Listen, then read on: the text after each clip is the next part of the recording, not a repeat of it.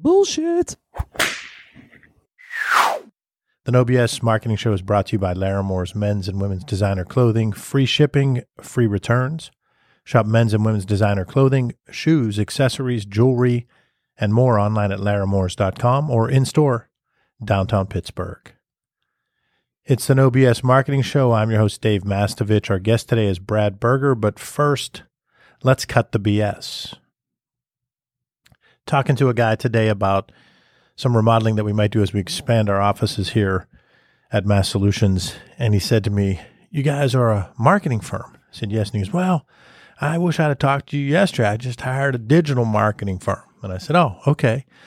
And he said, "Yeah, for $999, they're going to do all of our online Google AdWords stuff." And I couldn't figure out how it would work because I said to him, "Well, what if 700 people click through and do the Google AdWords?" And the guy said, "It'll still be $999. And this got me to thinking that on the one hand, I wanted to say that firm does a nice job of positioning because this small business doesn't have much to spend and it might be a good fit. But on the other hand, it made me think about how over the years, marketing firms and marketers have added phrases and so forth that really they think are helping the cause but might be hurting it. And I often say that digital marketing is the artist formerly known as marketing communications. And the reason that I say that and poking fun at the old Prince being the artist formerly known as Prince is that there's this battle for 50 years where marketing was being tried to call itself marketing, and then sales would call themselves marketing or sales and marketing. There's all kinds of psychoses that are going on here. And one is that people in sales often don't want to just say they're in sales. It's a noble profession to say, "I'm in sales. I'm a salesperson." There's nothing wrong with that, but had to come up with the term account executive and call themselves sales and marketing. That's a whole long-term rant that I typically go on. But what it led to was marketing wanted to make sure people knew that they weren't sales because the psychoses and issues there is the marketers didn't want to be associated with sales, which is crazy because marketing, sales marketing have to work together. They're two separate yet equally important groups. So then marketing would come up with terms like marketing communications, which is a late 90s term that lasted a little while, lasted till about 2010 or 11 or 12. And now you start hearing digital marketing. But the reality is it's marketing. And marketing is about clearly defining your target audiences, then finding out what they want by actually talking to them and listening. And once you find out what they want, you have to give it to them. If you don't already have it, you have to tweak what you have so you can give it to them when and where they want it at a price they're willing to pay. And then you can tell them about it again and again and again. But the telling about it like this, "Oh, well, for $999, we'll do all your Google AdWords and stuff." That's the telling them about it. But the front end hard work is what real marketing is. So whether you want to put the word digital in front of it, whether you want to put the word communications after it, I don't think you need to, and I think you confuse and mess up the cause, but it's marketing. And that definition is what the key is. So I would ask that everybody call themselves what they are. If you're in sales, you're in sales. If you're in marketing, you're in marketing. Let's do that and cut the bullshit. Our guest today is Bradley Berger. For the past 20 years, he's been with Goodwill Industries in several senior positions across the United States, returning in 2015 to his Pittsburgh roots as the president and CEO of Goodwill of the Southern Alleghenies. Brad, welcome to the show. Well, thanks very much. Great to be here today. I noticed you nodding a number of times during the rant. I like that. Absolutely. So you've encountered some people that don't want to say what they are. Absolutely. And knowing when you're out over your skis, too. Uh-huh. Yeah, to bring in help. Exactly. Yeah, so. Exactly. Well, you've been great. You compliment us, and you said you've listened to some of the shows and followed the No BS Marketing Show and seen the column Light Reading over the years. So I appreciate that, and it's been good to get to know you talking about those things. Now I want to hear about you. And the first question I always ask, I always say it's the best question you'll ever have when you're on a radio show. And it's, tell us about your career path, your journey, because I find it so interesting how different leaders have similarities, but their own unique twist. Yeah.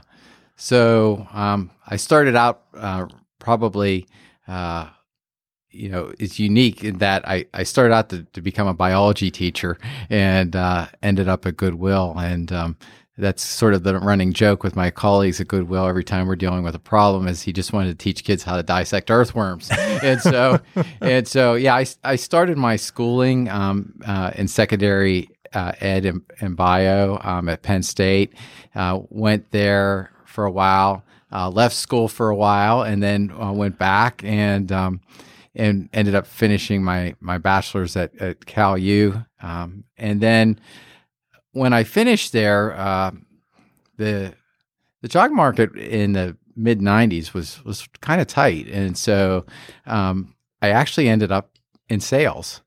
And that year I spent in sales was extraordinarily helpful for me. And so I started selling typewriters in the mid '90s. You want to talk about a tough job? Wow! And then what happened was that I ended up getting transferred to the most technical division of the company, which is selling digital duplicators, high-speed digital duplicators. And so I went very much into consultative sales. And that really taught me a lot about working. My vertical market was churches and nonprofits.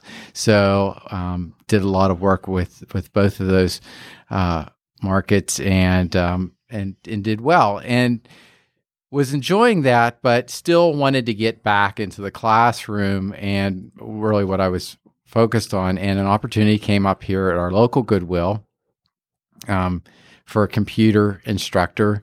And so I applied and I got it. And shortly thereafter, our Goodwill here, it was Goodwill Industries of Pittsburgh at the time, was interested in starting a private career school. And I was teaching in the evening at a private career school, anatomy and physiology. And they were going to bring in an outside consultant to do that. And I said, well, why would you do that? I can help you do that. And so I spent 3 months working through the licensure and that process. And that was really what got me into management at Goodwill. And so I worked with administration, and they felt so strongly about the work that I did with that and getting the school license that they made me first acting director, and then I became director of the school. So from then, I've really had a number of progressively more responsibility. And at the same time, I went back and went to grad school at Penn State, got a master's in adult ed. And the longest job that I've ever held at Goodwill was assistant vice president for human services. That was for 7 years. I've been with Goodwill now almost 23 years.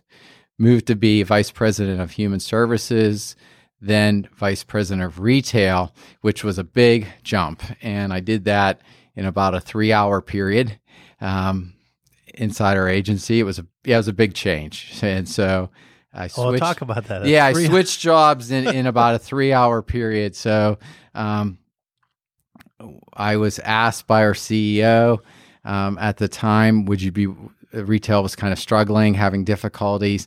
I was working with some process improvement with them, some Kaizen, lean manufacturing types of techniques. And my CEO came to me and said, hey, I really need you, or would you be willing to step up and take this on? And he goes, I know it's a major departure from what you're doing right now. And I said, well, yeah, I would be interested. And I said, when would you want me to start? And he said, about 3 hours from now. So I literally changed jobs overnight. And we worked very hard. I had some great staff, and we made a number of changes. We're able to make a lot of impact in a short amount of time with process improvement. And so I did that for about 18 months, and then the position came open in Kansas City for CEO. And I had started executive development with Goodwill Industries International. And so while I was still in executive development, I tell everybody, they said, did you finish? I said, no, I'm a dropout actually of executive development, because I got hired while I was in executive development. And I had every intention of going back, but I realized they really didn't even want me back at that point. So I was the exec there for 4 years, took my wife and my 2 teenage boys, which, that's how popular I was, taking, a 9th and 10th grader across the country on short notice. And so we stayed there 4 years. My youngest son finished high school. I could feel the pull to come back and get back into the local area. So worked out. I came back, was helping out with retail here for a little while in Pittsburgh for about 15 months, and the CEO position came open in Johnstown. And so that's the Southern Alleghenies region, about 6.5 counties up in the mountains. And I love the mountains. And so I put in for it, applied, and I was chosen. And I've been very happy. I've been there about almost 2.5 years now. And it really fits me well. I feel that I'm at home, and my family feels that way too. And so it worked out very well. But it's been quite a surreptitious journey through, to get where I am now. Pretty amazing. So there's a bunch of things I want to ask about. One is 23 years at Goodwill, and you actually have a huge difference in your shortest and longest tenure in position. So one position was only 3 hours. Yeah. And one position was 7 years. No, I switched positions in a 3-hour period, but yeah, it really changed that fast. And, but yeah, I was 7 years with as assistant VP, and that was really good for me. I worked with a vice president at the time who really served as a mentor for me and taught me a lot during that 7 years. Talk about that, because this show is predominantly about leadership and communication. I always ask that question: who are a couple of mentors or one mentor? What did they do that made them such a good mentor, and how did it impact you? Yeah, when I had that VP, I think it was two things that really made it work well. She was a very good mentor. She had great leadership skills, and that she was very passionate about what she did, very hardworking. And also, when she hired me, she said, I was told once that you hire to your weakness. And she said, that's why I'm hiring you. And so, because I did a lot of the analytical process improvement types of work, where she did a lot of the strategic leadership, and that worked very well for us. We were well suited with each other, and when we sat in a meeting, I heard people say afterward, you guys are pretty powerful together, because we complemented each other. But what it also gave me was an opportunity to work more on my more strategic thinking, and to look at the bigger picture and be able to work through that. So she really fostered that in me during the 7 years that I worked for her at Goodwill.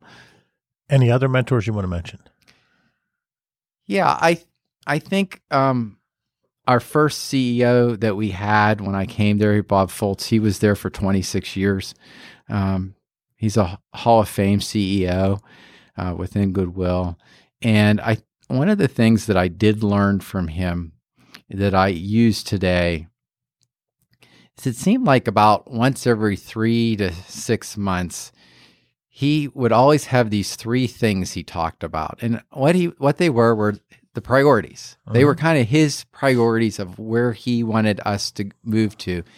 And he sounded, when I was with him in different meetings, he sounded like a broken record to me, because I would hear it so many times, but I realized what he was really doing was continuing to frame the priorities for the organization while working with different stakeholders groups.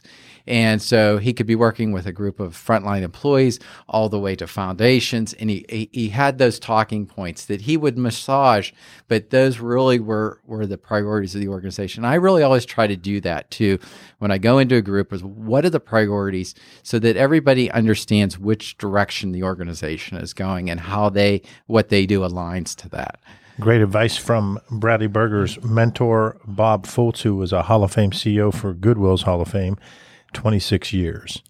Check out this quote from Esquire magazine, one of the country's leading specialty stores for selection and service. Don't leave Pittsburgh without your little black bag filled with beautiful fashions from the city's premier family-owned clothier for men and women. Experience the highest quality designer and private label collections, impeccable customer service, and custom tailoring that have been Larrimor's hallmark for more than 75 years. Now that's an endorsement. Shop online at Larrimor'S.com or in-store downtown Pittsburgh. It's the No BS Marketing Show. Dave Mastovich here with Bradley Berger, the CEO of Goodwill of the Southern Alleghenies. And I have to ask a follow-up question. So you had the move to Kansas City. And if I'm understanding you correctly, you had a 9th and a 10th grader that you moved to Kansas City. So both of them graduated from high school in Kansas City. They did. How long until they weren't angry with you?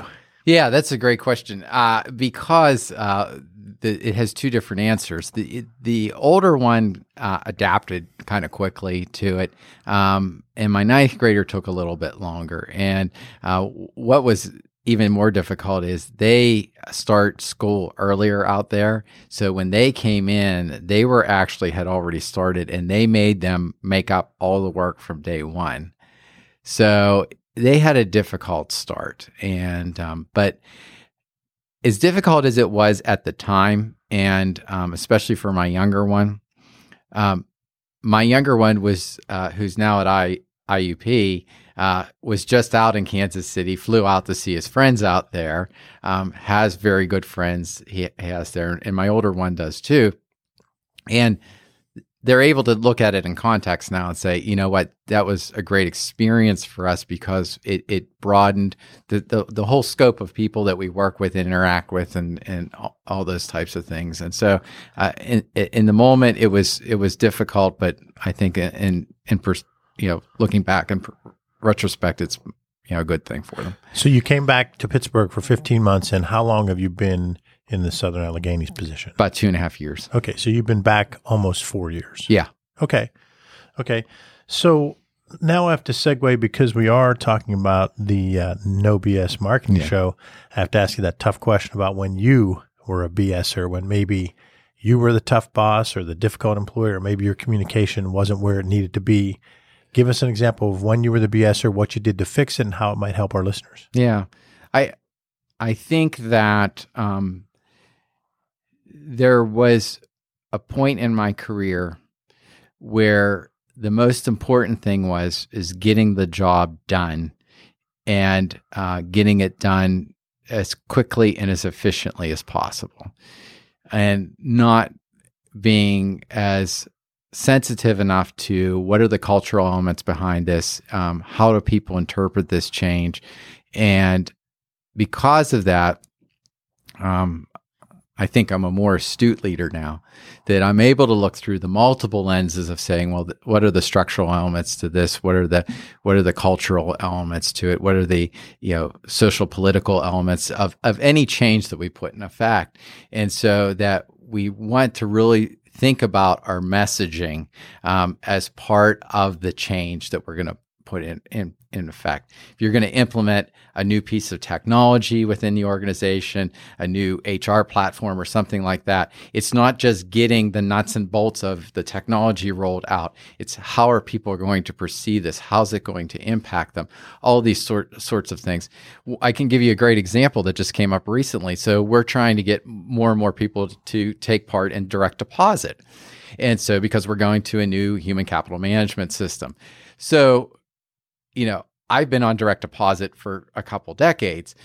So one of the people that we're trying to get onto direct deposit sends me an email and said, "Oh, I need to be able to show someone a copy of my check. How will I get that if I go on direct deposit?" Because they didn't realize that you actually get a copy of your check. So that's something there where you may take it for granted to say, "Oh, there's a copy of a check." But if you've never used that, you just don't know it. And so that's why we always have to think through from the person's perspective of what they're going through and be able to empathize and sympathize from their position whenever we roll out organizational change. So there was a time when maybe you were a little more direct or blunt, or maybe you expected and assumed someone understood things, and now you realize the communication has to be much more intensive through multiple channels. Absolutely. I mean, I've had a talking to at least a couple times in my career by my one mentor that said you don't have to be that doggone direct, and we understand you're going to get the job done, but you just don't have to go about it just that way. So great advice. Yeah. Great advice for our listeners. Now, what I want to do is spend some time on having you tell the Goodwill story, because there are some people that, when you and I first met, I was saying how there are some people that don't really know much about the Goodwill story. There are some that think it's one thing. And then there's some that have read some negative clippings over the past 7-8 years. So let's just take, first of all, the part that explains what you do, the multifaceted part of it, so people know it's beyond the one thing that most people know. And then we'll go into that tough to talk about what, the true story of what is going on at Goodwill so that people can hear the whole thing. Absolutely. You have to understand Goodwill. You have to go back to the beginning of Goodwill. And Goodwill started in Boston in 1902 by a Methodist minister named Dr. Edgar Helms. And what he did is that the traditional way of helping people, he was working in what was known as Morgan Memorial Chapel, working with immigrant populations, English not their first language, limited English in high poverty situations. So the traditional way of helping people back then was you give them things. And so he tried that at first. What he did is he went out to the more affluent areas of Boston, got clothing and other items asked from them, not money, and brought them to the basement of Morgan Memorial Chapel, laid them out, and opened the door, and the local residents came in, and within minutes, the place was cleaned out. And he really thought to himself, well, did I really help these folks? I'm really not sure about that. So then he came up with the idea of, why don't we collect these household items and clothing, repair them, and employ the people that are repairing them in the process, helping teach them work skills and how important that is, and provide them a wage at the time that they're transitioning. Right on the heels of that, then came World War I. And so that was really the first large wave of people with disabilities that Goodwill started working with, were the returning veterans. And so where Goodwill is I think unique in our founding is one of the mottos that Edgar Helms laid out was not charity, but a chance. And so it wasn't about a hand out, it was about a hand up. And so there are 160 Goodwills across the United States and many more internationally. What's common with them is work. Work is central to everything that we do, and that's helping people either access work, prepare for work. So it's gain, retain, and advance in work. And so that's really what we're all about at Goodwill. So it has taken different courses through the years. After World War II, it was focused more, or during World War II, it was focused more on salvage. After World War II, there started to be government contracts that Goodwill started to do. So within most Goodwills, what you will see is you will see a retail division that most people are familiar with. You will see a human service or mission division that provides the direct employment services. And then you'll see a division known as contracts or commercial services, which usually does either private or governmental contracts to provide different types of manufacturing, assembly, those types of things. And then an administration unit that oversees all that. So that's a common aspect of it. But the foundation of all Goodwill activity is work. And so when people say, well, what do you do every day? What my job is to look at how do we get people to access work, retain in work, and then advance in work through upskilling or whatever they're going to do. So the big idea, we talk a lot about the big idea here, your customer's why and your why, your reason for being, and your customer's why, their reason for buying. Your big idea is around a central theme of work. And I think that's why you and I have had the chance to talk, is because there's some help needed to make sure that story gets told, that big idea gets conveyed, because it is a bit of a complex message. So let's take each of those three and let you drill down a little bit about the message under each of those three that ties under the umbrella of it's all around the central theme of work. Yeah. So our retail division, which we're most known for, is a great invention of Edgar Helms. If you go down to D.C., you'll go on Avenue D, there's these large bronze medallions on there of people that made major changes to the way the world is viewed. And Edgar Helms' social enterprise model of taking donated items and then going through the process of working to get them out on the floor, and then reselling them and using that revenue that comes to what we call mission margin to put back into mission services is fundamental to what we do. And it's a triple win, in that people win for being part of that. Okay. And that provides job and work experience and all different types of things that help you gain pride in what you do. It's a win for the organization because it allows us to bring revenue in that isn't tied to a government focus, and that we're able to then to leverage that funding for gaps that exist within government funding that we receive. So we're able to take that revenue and use it how organizationally the board and the leadership feels it can best fill those gaps for whatever the local community need is. But generally, it's, again, tied to some type of work service program. The third win in it is the planet from a sustainability standpoint. We are able to redirect 85% of what we receive in away from landfills. So that's huge. And so we work every day, and our strategic goal, not that it's out there. We don't know if we'll be able to do it. But our goal is to hopefully someday become a zero waste organization by finding recycling lines for all the different things that we get in that we're not able to use directly. And so we really look at that and look at how we can better use everything that we get in. So go ahead. No, that's okay. Okay. What we'll do is we're going to break down each of the three components and talk about target markets and how a listener might benefit from any of those three when we get into episode 2. So hear more of my interview with Bradley Berger on part 2 of the No BS Marketing Show. Thanks for joining us for the No BS Marketing Show, brought to you by Larrimors, men's and women's designer clothing. Free shipping, free returns. Shop men's and women's designer clothing, shoes, accessories, jewelry, and more online at Larrimor'sIn.com or in-store downtown Pittsburgh. Visit massolutions.biz for show notes, plus additional marketing and messaging resources like our No BS Marketing Weekly Update.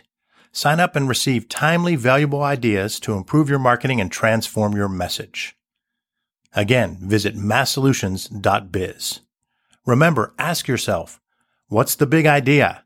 And build your story around the answer. It's all about bold solutions, no BS.